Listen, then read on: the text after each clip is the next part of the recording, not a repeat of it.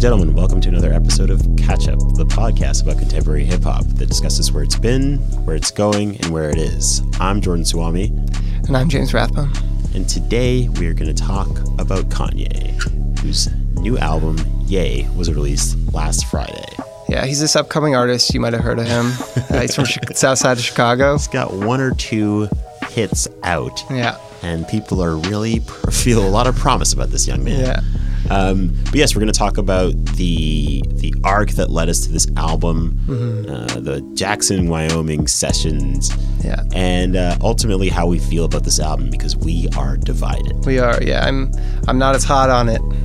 And I am hot on it. I'm sweet for the album. Yeah. Okay, let's get right into it. Yeah.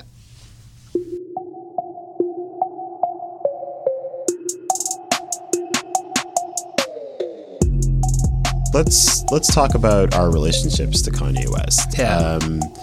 With Kanye West, I've been a fan of his since I saw, Through the Wire on MTV when I was living in Houston. Yeah. Whatever year that came out, 2004 or whatever. Yeah. And I think I kind of regarded him as just any other rapper. Like, I thought he was a rapper I liked, but I didn't think of him as particularly any more special than any of the other rappers I was listening to. Right. That's changed around 2010 when My Beautiful Dark Twisted Fantasy came out. And I spent a lot of time listening to that album with 3 or 4 friends that we would, like, there was a few weeks, like, I think it was like maybe 2 or 3 Friday nights in a row where we met up on a Friday night, as students at the University of Western Ontario, which is a very big party school. And we gave our Friday nights to just listening to this album over and over and over again and picking it apart verses and talking about the Nicki Minaj monster verse over and over again.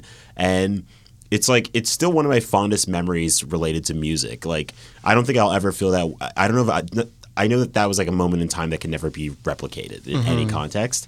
And it was at that point that I started to kind of look at Kanye and really look at him holistically and understand his influence, and just also like the sheer originality of what he was doing and how he was doing it, and how there was no one else in music who was making albums the way he was, or making he always had this knack for being able to get the best out of anybody, Yeah. Like, he made Fergie sound like a demigod, Right. Like he. The Rick Ross verses on his albums are some of the best of Rick Ross's career. And I think that he's shown that consistently, that he's able to make other people shine, inspire them, and get the best out of them, and know how to edit it so that it's just the good parts of them. Yeah. And so like throughout then when Yeezus came out, I remember that day. I remember that day on Twitter, and just everyone, the collective listening party of listening to Yeezus, and the excitement and confusion. And I remember thinking, like, there's not many people that can do this, that can create a moment like this. And I think that's the other thing about Kanye that I have really appreciated over the years, especially as he's progressed, is like his ability to constantly create these unique moments in time that can't be duplicated. Like when he premiered The Life of Pablo at Madison Square Garden, this motherfucker's like playing an album off of a phone. Yeah. And and it's in Madison Square Garden. Yeah. And there's thousands of people there, and it's like a huge cultural moment, not just in the arena, but on Twitter, on social media. Like, everyone is sharing in this like collective experience. And he even did it again with this Jackson, Wyoming thing, transposing that to Wyoming. Like, that's never going to happen again. There's never going to be an album release party like that again. I mean, all this to say that I've really grown to love Kanye in a very deep way, and defend him a lot over the years in a lot of his like outbursts. And I remember like a few years ago, I can't remember whichever the press run was where he ended up on Jimmy Kimmel. And that was the worst. That was a bad time, but I think he was also saying some really interesting things at the time, like really. But was that the same one was that the Jimmy Kimmel interview where he got shamed for the Taylor Swift thing? Is that what you're referring to? I'm not sure if it was that one. Okay. Or is that David Letterman who did that? I mean, I don't know. Yeah, anyone of those guys. You're confusing me now. I'm sorry. Just kidding. But yeah, no, I think this was the Zane Lowe run, I bought Sway his first TV. Yeah, that which is very nice of Kanye to buy Sway his first TV. Right. It seems weird though. I feel like Sway probably had a TV before that. Yeah. Well, who knows? Maybe he was like one of those no TV people. It's possible. It's like, or you just like then like I'm not gonna try this. It's not for me. It's like television. I'm not interested in. Yeah. But yeah, I remember that press run. And I remember talking to people that I worked with or whatever who'd be like, Kanye is on a rant. I'm like, that's not a rant. Yeah. It's just a man saying his points passionately. Like, I was a huge Kanye defender. Yeah. So all of this to say, like, leading up to this, like, even when he went and met with Trump the first time, like, and a lot of people were really mad at him and disappointed, and I was too. But then later, and I was thinking about it, I was also like, you know what? Like, this guy's clearly in a very vulnerable position. Mm-hmm. Like, the Trump camp reached out to him the day he got out of the hospital. Yeah. And he went there, you know? And I mean, now I could think of myself and I'm like, this sounds like I'm making excuses for Kanye, and I think I was. I was like, because you just didn't want to believe that these were his real views, you know? Right. Especially considering that, you know, his wife, Kim Kardashian West, like campaigned for Hillary and is like a Democrat by all public knowledge. So it just didn't seem. I mean, you could justify it in a way that it's like, this is not the real Kanye. Yeah, you know? it was also after that happened after he had the cancel the Pablo tour and seemed to have like a psychotic break and these sort of things. Yeah, and Kim Kardashian was robbed in Paris, like at gunpoint and all this stuff. So there's a lot of ways to have framed it where you're like, that's not the real Kanye. This is not a sane Kanye West decision or a lucid Kanye West decision. And then this year when he got back on Twitter and was tweeting kind of like aphorisms for the first few days, and people were super into it. And then everything like fell off a cliff when he's like, I like the way Candace Owens thinks. That was it. Yeah. Like that tweet is like, that is the bellwether of Kanye going all the way to the other end. Mm-hmm. And that tweet is what inspired this album. That tweet the album is a direct product of everything that happened after that tweet. It's true. And I mean, not to play this game, but it's interesting to think what would happen not if he hadn't tweeted that, but if he hadn't reacted to the reaction the way that he did, which is by doubling and tripling down on it and continuing to make that a part of his. Because I think kind of what happened is that the reaction made him feel like, you guys can't tell me what to think. Yeah. Like, I know you think I should think a certain way, but I don't do that, and I've never done that. And I'm not going to do that. Yes. And the more you want me to think that way, the more I'm going to go the other way. It's true. And it's what led to the TMZ interview. Mm-hmm. Even the way he reacted when Van Lathan, the TMZ staffer who kind of called him out, in the way that like everyone needed someone to say to him. Yeah. And to have it captured on camera was like so cathartic, because it's like, okay, he's actually heard. There's no way that he hasn't heard the exact right language, the exact right situation. Yeah, like he knows. And his reaction to it is like, he's like, I'm sorry I hurt you. I'm sorry I hurt you. Yeah, it seemed genuine. Yeah, but it's like he wasn't really listening to what what Van was saying. No, like, I'm sorry I hurt you. Yeah, it wasn't really the like. It was actually. That's not what it was about. It wasn't what it was about. I mean, it was, but it wasn't. You know, like it was like, well, it's actually more about what you said and how it like is not hurting me. It's like it's hurting others. Yeah. You know. Yeah. And so I think, I mean, and leading up to this album, a lot of people were really conflicted. And in the it's really interesting because in the Boosie Fade group, there was a lot of like different opinions, and there were some people. I mean, when all this stuff was first happening, the album was maybe a month away, and some people were like, yeah, you guys say all this stuff about Kanye now, but y'all know you're gonna be listening to that album in a month. Yeah, which is fine because it was never about whether or not you're gonna listen to the album ultimately. Like some people were like, Kanye's canceled for me, which is like that's one side of the spectrum. Yeah. But a lot of people were like condemning what he was saying because they don't agree with it, myself included. But I was like, I'm not saying that I'm not going to listen to his music. That was never a part of how I felt about the situation. Yeah. But I mean, I respect people that did feel that didn't want to listen to it. Can I just say something that I think is like really interesting? Is that like in my opinion, if you want to like be like more than just like a very casual fan of rap music, it involves like a certain amount of like cognitive dissonance about what you hear, unless you like have the views of most rappers, which are to say pretty aggressive, misogynistic at times, these days less homophobic than it used to be, but like especially listening to old rap, a lot of it is a lot of homophobia in it. Even the like woke old rappers. Oh, they're actually sometimes the worst. Yeah. Like did I mention this in the podcast before? That like most people don't know that Tribe Called Quest is like a homophobic song, and like a lot of the people that were around that Georgie Porgy, exactly, and like the Brand Nubian dudes who like still to this day are like, well, they've been on that. Yeah, but that's Lord Jamar. Yeah, they're still crusading for like the idea that like there's a homosexual conspiracy to take over hip hop. Young Thug is a part of the homosexual conspiracy. Yeah. Yes. So like, there's like problematic things. Like rap is problematic, and part of that is like frankly a problematic politics that's maybe not codified in something like the Republican Party, but it is still there's still ideologies in it. There's still like things that you have to like look past. So like a lot of like listening to hip hop is this kind of like double think of like, you know, there's like a great meme of where there's like that person like kind of grimacing as they're like dancing, and it's like when I'm listening to like really problematic like beat and it like slaps. You know, that's like kind of how rap is a lot of the time. Like you're listening to stuff you don't necessarily personally agree with. So like it's interesting to me that like, you know, there are other rappers who can have like very misogynistic lyrics and be valorized, or like very like aggressive violent lyrics, or valorize things like selling drugs, which we all like love, but like the reality of is, you know, really a truly awful thing. And yet like the one thing, like the true threshold is like supporting like the Republican Party. I mean, at this particular juncture, it's just interesting to me. Yeah, it is interesting. I understand why, frankly. It's because we've been used to that other stuff, and it's like you know. But like right now, of all times, seems like, you know, there's an emergency going on in terms of the government and all this kind of stuff. But it's still an interesting point. No, it's true. I mean, I think it's also the times. It feels like we're in another. It's like the 1960s again. It's like another civil rights era moment.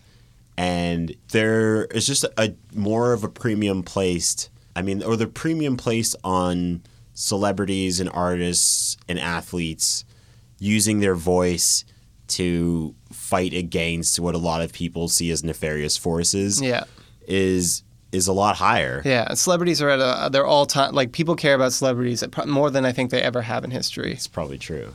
Yeah. Anyway, let's get into this album. Yeah. So the album's been out now for 5 days. Yeah. A lot of disparate reactions to it. Like, I heard it. I was on the way to work, and I just played it over and over again, because that's the benefit of a nice 23-minute album, is that you have plenty of time to just listen to it over and over again and really get in deep. And I mean, off the jump, off the first few listens for me, I was really, really into the album. I really appreciated it for being a very like a vulnerable Kanye album, an album that was revealing at a time when we kind of needed to see, or felt like, I think a lot of people wanted to see what was going on inside his head, what was going on inside his life. Like, this album was seemingly like hastily recorded in the last few weeks, like essentially all post the TMZ interview situation.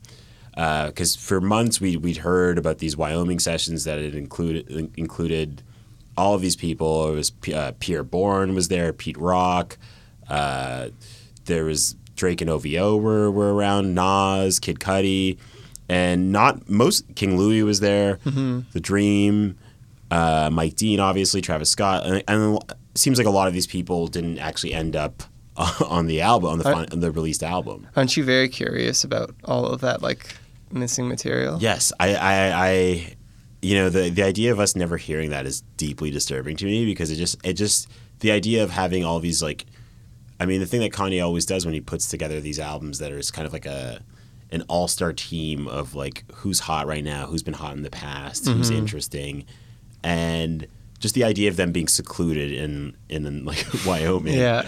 You know, I really, I mean, once I interviewed King Louis, the rapper from Chicago, who is one of Kanye's writers, and he was talking to me about writing for Kanye and what the process is like, and he was like, you know, when we were there, it's like there's no drugs, there's no alcohol, He's like, we just play like basketball a lot, and then we like listen to the songs. We talk about what the songs are about.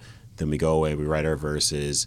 Kanye writes his verse. Then Kanye comes back and he kind of puts together the best lines from each batch. So he kind of like Frankensteins it. Right. And the sound is so fascinating to me. Like it sounds like a really incredible way to make an album. I imagine that some of those rules have changed. Like, yeah, maybe. You know, judging from what he talks about in this album. Yeah, I would guess so. That's probably not the way that it goes anymore. That also like explains why some people feel that this is his lyrically worst record, maybe because it doesn't have the same like kind of editorial polish that would come from that process. You know, that's how like most big pop is made these days, is this sort of like music by committee, songwriting by committee.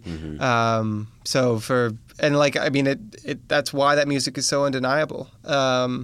You know, that there are these incredible, like for your Beyonce, for your Rihanna, let alone a Katy Perry or Taylor Swift. I would say probably the difference with someone like Kanye is the goal. And the sort of artistic intent is different than like the what's going to be behind like a more poppy record, a more top 40-esque record, a Chainsmoker record perhaps. Something in one of the Swedish pop writing camps. Yes, yeah, where it's just pure earworm and marketability. Whereas like Kanye is doing Kanye, and whatever that album is whatever it is. Yeah, I'll be honest. I was struck by I found the lyrics like not good a lot of the time. Some of the ones that you pointed out to me, or like I saw you wrote them out in Boozy Fade, a bunch of the highlights that made me appreciate them more. I think that sorry to cut you off, but I feel like that some through lines of like Kanye's kind of the things that people have always enjoyed about Kanye, or you've enjoyed about Kanye, at least in terms of just kind of like these dumb, funny punchline situations. Like there are some moments of that. Yeah. Sorry, continue. No, I think that like totally. That's always. It's not like Kanye went from being this guy who didn't have these kind of like corny, funny, raunchy material, you know, to just being like some like kind of like super cringy place. He's always had those lyrics. I think that maybe in the context of the subject matter and like where he's sort of at some of it, it's like how much do you enjoy him saying those lyrics, I guess. It's like, do those lyrics, are they still as entertaining with like his recent history and the subject matter of these songs or not? You know, I mean, I was saying before we started the podcast, I wish that I could see the like critical takes in like an alternate universe without like the TMZ interview. And like the subs and all like the like mega tweets and all that kind of stuff, because I think that would be really interesting. I mean, one thing I have like often I like kind of have thought about with this Kanye, like sort of, I don't know if it's even like a backlash exactly, but definitely a lot of critical takedowns that are going on with it. Even though I'm not the biggest fan of the record, is that like if you're like a pretty like smart person, you can find reasons to dislike almost anything, and you can really, like, as a critic, if you feel like an artist is sort of betraying themselves or something like that, and you view their work in that light, it's very easy to just have a bias against it and find all the problems with it. So it's like, yeah, if you think, for example, say that like this record has like corny lyrics. It's like, well, the record that you thought was like a classic a couple years ago. I'm going to get this bitch shaking like Parkinson's. Yeah.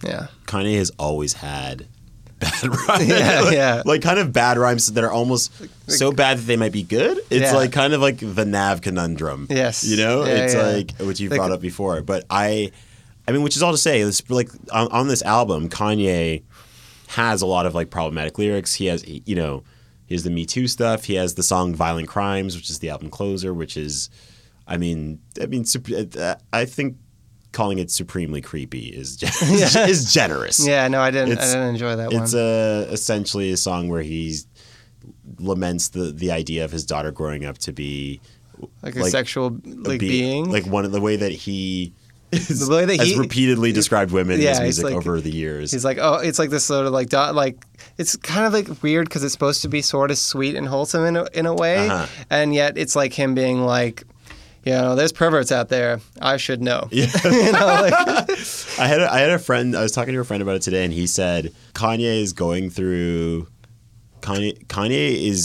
coming to this conclusion that a lot of like men come to at like age 19. Right. Yes. You know? Like it's like, if I have a daughter, she has to grow up in the world that I grew up in, and then they reflect on their own behavior. And then they get a little worried, and they're like, "Oh, I got to be better." Yeah, you know. Yeah. And Kanye's going through that at like 43. Yeah, yeah. You know? Yeah. But I mean, elsewhere on the album, I don't know. It's really interesting because there are certain songs that I liked upon like first, second, third, fourth, fifth, sixth listen, and then it's like the more I read about them, the more I hear other people's opinions about them, the more it kind of affects the way that I look at the song. Initially, like I really love, and I think I still do. I really love the song "Wouldn't Leave," because it just was an interesting. This felt like for me the actual like some introspection of Kanye, just like almost like coming to grips with like how his actions have hurt people in his life. Yes. You know, and yet I don't know. I mean, yeah, it was interesting for me, and I thought it was like, yeah, once again, just like a really like a vulnerable place to go and like really revealing. Yeah, but at the same time, it is not apologetic. It's not apologetic. It's more of like, thanks for sticking around. Yeah, but I'm gonna do me. Yeah, yeah, and also like there's some for me like. I'm actually probably a bigger Young Thug fan than I am a Kanye fan, but like the part where Young Thug's like singing like "I Know You Won't Leave," there's something about it that sounds like a threat to me, and it just kind of takes away from the song for me, you know, like It's not like "I knew you wouldn't leave," it's like "I know you won't leave." You know, there's the tense of it. It's uncomfortable for me. Yeah, I hear that. I think there's a lot of moments on this album. I think it also like when you tie this back to the opening song, just like it just there are like a lot of threads that if you're kind of like taking them as a package, you can definitely take it into like this seems like very dangerous territory musically, and if this music is a reflection of life, you know, but. I don't know. I personally didn't take it there, and that's not necessarily how I look at it. I look at a lot of the stuff on the album as Kanye trying to. I don't know. It's as making art out of life, and not necessarily making this as like this is exactly what's going on in my life right now. You know, I don't think. I don't think that's true. I think it's somewhat. I think that the general tone of him being, I'm kind of a crazy dude. I'm a superhero. Watch me do all this and live this crazy life, and look how amazing, like Kanye product is. That part of it is, I think, pretty reflective of a lot of what his life is or what he projects his life to be. Let's talk about the features on the album. Yes. So there were a lot of people that went to Wyoming. Some of whom we've enumerated earlier. Some of whom are on the album, like Pierre Bourne has production credits on it. But the album really, there was some, I think the real breakaway guest feature star is 070 Shake, who is a 20-year-old rapper from New Jersey who's a part of a crew that's called 070, which is the area code for the part of New Jersey that they're from. And she is a really incredible singer and rapper. And I think I first came to my attention last year through a song called Trust Nobody, which is really, really spectacular. It has a great video as well. It's the perfect introduction for a rapper like her. And then also like put out a project with their group 070, and they had an excellent song called the 070 Freestyle, which is absolutely worth looking up on YouTube and will be in the show notes. And yeah, she's really a standout feature on the song that Ghost Town? On Ghost Town, which a lot of people are regarding as the best song on this album. Yeah. Ghost Town is a very, like, My Beautiful Dark Twisted Fantasy-esque song. It's like a kind of that classic Kanye excess, like, as you put it earlier, like all-star team of features. You know, he's got all these different people singing melodies. And Kanye, and even in the way that Kanye's like contributions get a little bit outshone. Mm-hmm. I mean, I found it's not my favorite song on the record because I find the lyrics a little melodramatic, but I found that 070 Shake to me is like the brightest spot on the entire record, and I really, really hope that we get like a big push from Good Music behind her. After this, I hope that like the like positive. I assume that beyond this podcast, that there is also some positive feelings towards what she did on that record, and that she gets like a proper push and doesn't end up like a Good Music artist that's kind of in limbo, like Sci-Hi or someone like that. Yeah, I think she has a bigger upside than Sci-Hi. Definitely. And there's she had a new video put out the other day, which is like obviously timed to come out right after this album, which is a good sign. Mm-hmm. Shows that people are paying attention and making logical decisions on her behalf. I also like all the Jeremiah on the record. I'm a huge Jeremiah fan, and like he's someone who's really had a tough time in terms of like industry sort of getting in the way of his releases and stuff like that. And it's great. Like my favorite song is All Mine.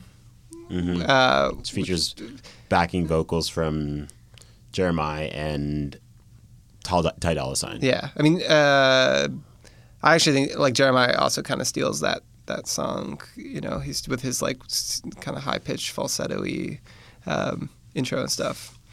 But yeah, I mean, I think like even if you were to look past the controversy, it's hard to see that not feel like this record might be a little bit, at least to me, it feels a little bit incomplete and a little bit like the least sort of ambitious project that Kanye's ever put out. You know, it's short, obviously. Mm-hmm. There's only 7 songs, and they're not like long ones. It's just sort of like and like maybe this is partly informed with the knowledge that he supposedly scrapped the album that he had and has re-recorded in 3 weeks. Mm-hmm. And wrote all this in 3 weeks. Sounds like he wrote all of it in 3 weeks. Yes, and you know, I mean, that like one of the things that I really felt on my first listen was like, even with sort of this like kind of scrappy, like thrown together, kind of like tenor of the record, is that you can still hear all these moments of genius of Kanye. Like even when Kanye is basically rushing his homework like the night before, it's like he still has so much value. Even amongst all the noise, all the rest of it, you know, like some of the production is just so good. Some of the like again the lyrics as Jordan's pointed out, like even though there are some that are problematic or some that are kind of corny. Turn TMZ into Smack DVD. Yeah, I really love that. Yeah, and they're good in a way that like hip hop lyrics really aren't that much these days. You know, I mean, not to get on my Joe Budden, but like. You know, like rap, like that kind of like witty, like just like simple, funny illusion. Mm-hmm. Like Kanye does that in a way that I don't know that anybody else does anymore. You know? Yeah, I think that one of the things I've heard in terms of criticism of this album is that, I mean, to your point of it being the maybe least ambitious of Kanye albums. I mean, I think that another thing that is worth like thinking about in terms of like not just the length of the album and the kind of rush nature of it is like albums in the streaming era. Mm-hmm. Like, I think that the difference between like a My Beautiful Dark Twisted Fantasy and even Yeezus, like Yeezus versus The Life of Pablo, in the 3 years between those albums, and the way that we consume music is shifted, the value of music has shifted, the value of a single track has shifted, is that these albums are now made with streaming in mind. Yeah. And I think that there's an element of, I mean, if you think of like The Life of Pablo and Kanye like adding to the tracks or afterwards or I'ma Fix Wolves, you know, like it's just, I think as a result, for some people, it just doesn't take, there's a different level of care, I feel like. Yeah, maybe. There's a different level in terms of the packaging as opposed to when you're thinking of something that's going to be a physical product that once it's out there, it is out there and that's it. Mm-hmm. I think that, I don't know, I just feel like there's just like, especially when you can put an album together in 3 weeks and know that it's going to get to all the people, yeah. You're going to be able to listen to it. I think that there might be something to the way this album was approached as a result of like knowing that it's a part of the streaming era. Yeah. And I don't know. I personally feel like there's a chance. Maybe next week I'll have to eat my words when Kids See Ghosts come out. But like, I feel like this album. I feel like the Kids See Ghosts album might have more of what old Kanye fans want from Kanye. I think there's a good chance of that. I think Cudi brings out the best in Kanye sometimes. Mm-hmm. I think they bring out the best in each other. Well, a lot of times. Definitely that goes without saying. Yeah. Cudi without Kanye, it's a sad thing. Yeah. There's one thing I wanted to talk about that I was thinking about that I think is interesting as well, is that, so I was thinking about how it feels like we're on the brink of a new transitionary period in rap. And I feel like a lot of the sort of big names, the stars of like the last decade, have either like put themselves in like a particular niche, like Kendrick and J. Cole, or maybe kind of feel like they might be on the way down. Like Kanye, like Drake, even like my favorite rapper of the decade, Future, kind of feels like it doesn't seem like there's going to be a new peak for him. And so it's sort of this, I feel like this record is sort of this interesting document to me of like when Kanye's like, we knew his like decline was actually happening. Because it's hard for me to imagine like him putting out his next record. It's even hard to imagine him putting out his next record, frankly. Mm-hmm. Like him having another like 10 years in music. I could see him having a big comeback record down the line. But like a few years ago, Kanye was rap music. He was the center of it. It was like everything kind of revolved around him. And I don't think that's the case anymore. Mm-hmm. And it's similar to kind of a lot of the other big names. I mean, like I think that like Kendrick and J. Cole, they kind of like, they're islands. Like they're not really playing in the same space as other artists. Mm-hmm. I don't think other artists are necessarily like really reacting to them as much. I mean, J. Cole kind of directly reached out to, like he put himself into the sphere of like the new generation of rappers with this new record. But generally speaking, he doesn't do features very often for other people's work. He never puts other rappers on his own work. He's not really playing with other people. Kendrick, sort of similar. He does some features and whatnot, but he can. He does his pop features. He'll hop on a Nipsey Hussle track. He'll once in a while, yeah, throw a bone to Fredo, R.I.P. Yeah, Santana. But they're not like that's not like his main. It's not his main bit. Yeah. So it's kind of an interesting time, and it makes me think that it reminds me of maybe like 15 years ago when kind of like Jay-Z was retiring, Nas was kind of falling off, like the New York in general was kind of falling off, like even 50 Cent's career was like short-lived, like Eminem was like getting weird and whatnot. So this record kind of almost feels like that's something I've been thinking about for a little bit, and this record kind of brought that back to mind. It's interesting. There definitely is I think we're probably in a really transitional phase. Well, I mean, first of all, regarding Kanye being at the center of hip hop a few years ago, in one of the interviews that he did in the lead up to this, I think it was the interview with I don't know if it was the interview with Charlamagne, but one of the interviews he did, he was talking about how The Life of Pablo didn't have L.A. Reid was gone from the like working with him, and he didn't have the radio records. Yeah. And I was like, I didn't know Kanye gave a fuck about radio records anymore. But it was interesting to hear him trying to come to grips with like his decline in terms of being at the center of hip hop. Mm-hmm. But the fact is that when he was at the center of hip hop, his main focus was hip hop. Yeah. That is no longer the case. It has not been the case for many years now. That's a good point. And yeah, I think that as a result, like I think it goes back to like the craftsmanship of like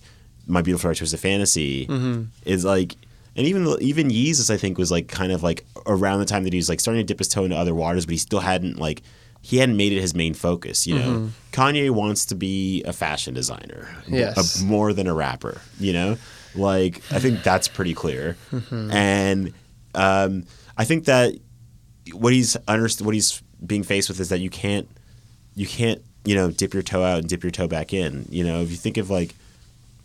I mean, it's a different era now, and the rappers of this generation know that you have to be multifaceted and diversify your stocks and bonds and your investments. And it's so competitive in terms of people's attention span. Yeah, so you're just kind of like you got a liquor line, you got a shoe line, you got a flat tummy tea, you know, you got the teeth whitening thing, you know. Like, you're playing Fortnite. You're on Fortnite. Yeah. Shout out to all the chat niggas.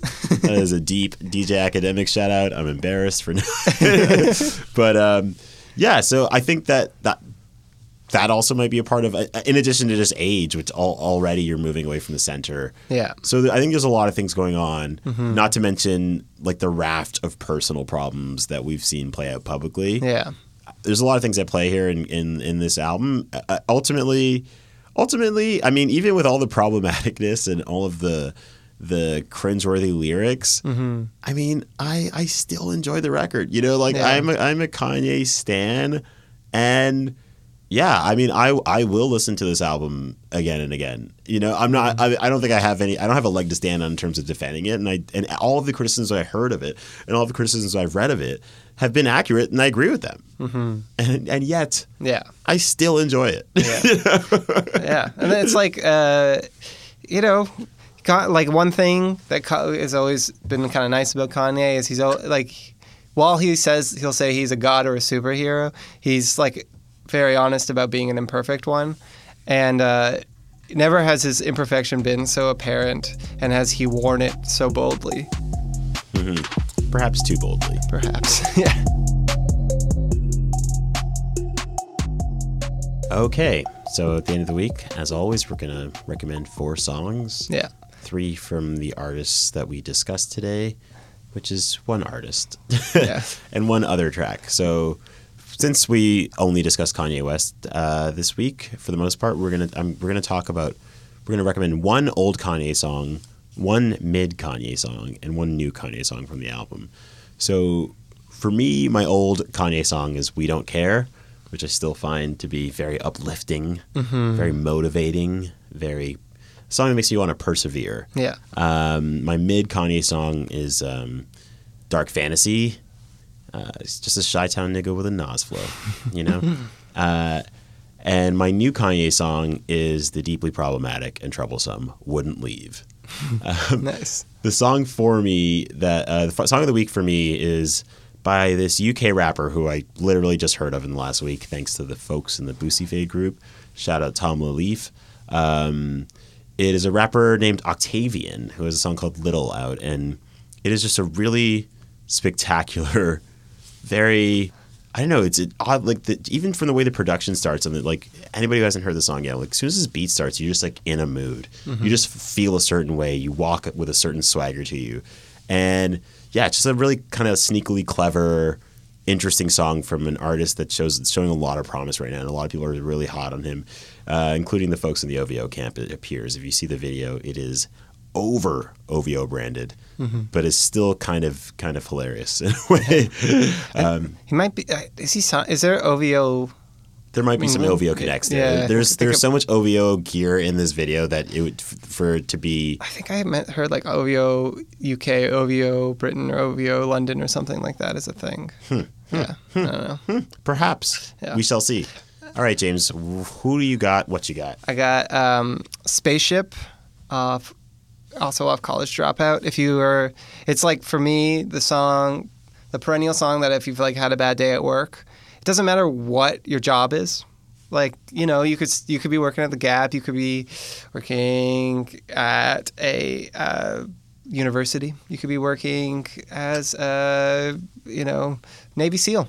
You put it on Spaceship and, you know, you feel like you're, you know, part of just like a working stiff, and you got those troubles, and, you know, it's just a great song, true classic. My mid Kanye song is, it's a mid-career Kanye song, is Send It Up off Yeezus. It's just an underrated song. It still sounds super current. And my favorite song off the record is All Mine. And my song of the week is by Trippie Redd featuring Chief Keef and Tadao. A couple of... Tato. What did I say? Tadao. That sounds much better in my opinion. Yeah, it does sound better. Anyway, Tato. You're right, because it's the Tato off that Molly. Yeah. Tato off that Molly. Yeah, it's true. Called I Kill People. There's no ambiguity about that. Yes, and the lyrics are like, I kill actual real people. I know you think I'm joking, but honestly. Yeah, no, real people, I kill actual real people. It's so good. Well, thanks for tuning in, guys. It's been, as always, we get so much wonderful feedback every week. Please keep sending us feedback. Yeah, please continue to recommend episodes. We had a thread in the Boosty Fade group, and people made some suggestions about episodes that we are absolutely going to make in the future. For sure. So next week we'll be talking about Kids See Ghosts, maybe A$AP Rocky testing. Yeah, testing is still in the testing phase. Yeah. This is like Jimmy Kimmel had a long running joke on his show, the early days, where they couldn't get really good guests. They would always say, Matt Damon, we didn't have time for Matt Damon this week, but we'll get to him next night, the next few nights. Yeah. And that's our testing. So you will hear us review the A$AP Rocky album testing at some point. And we got some deep dive episodes planned. So for sure, stay strapped in. Please continue to rate, review, and subscribe. Continue to tell your friends about it. Keep texting, tweeting, and Instagram DMing and Facebook messaging us about your feelings about the podcast. We really appreciate them. And thank you guys for listening. So stay safe and see you next week.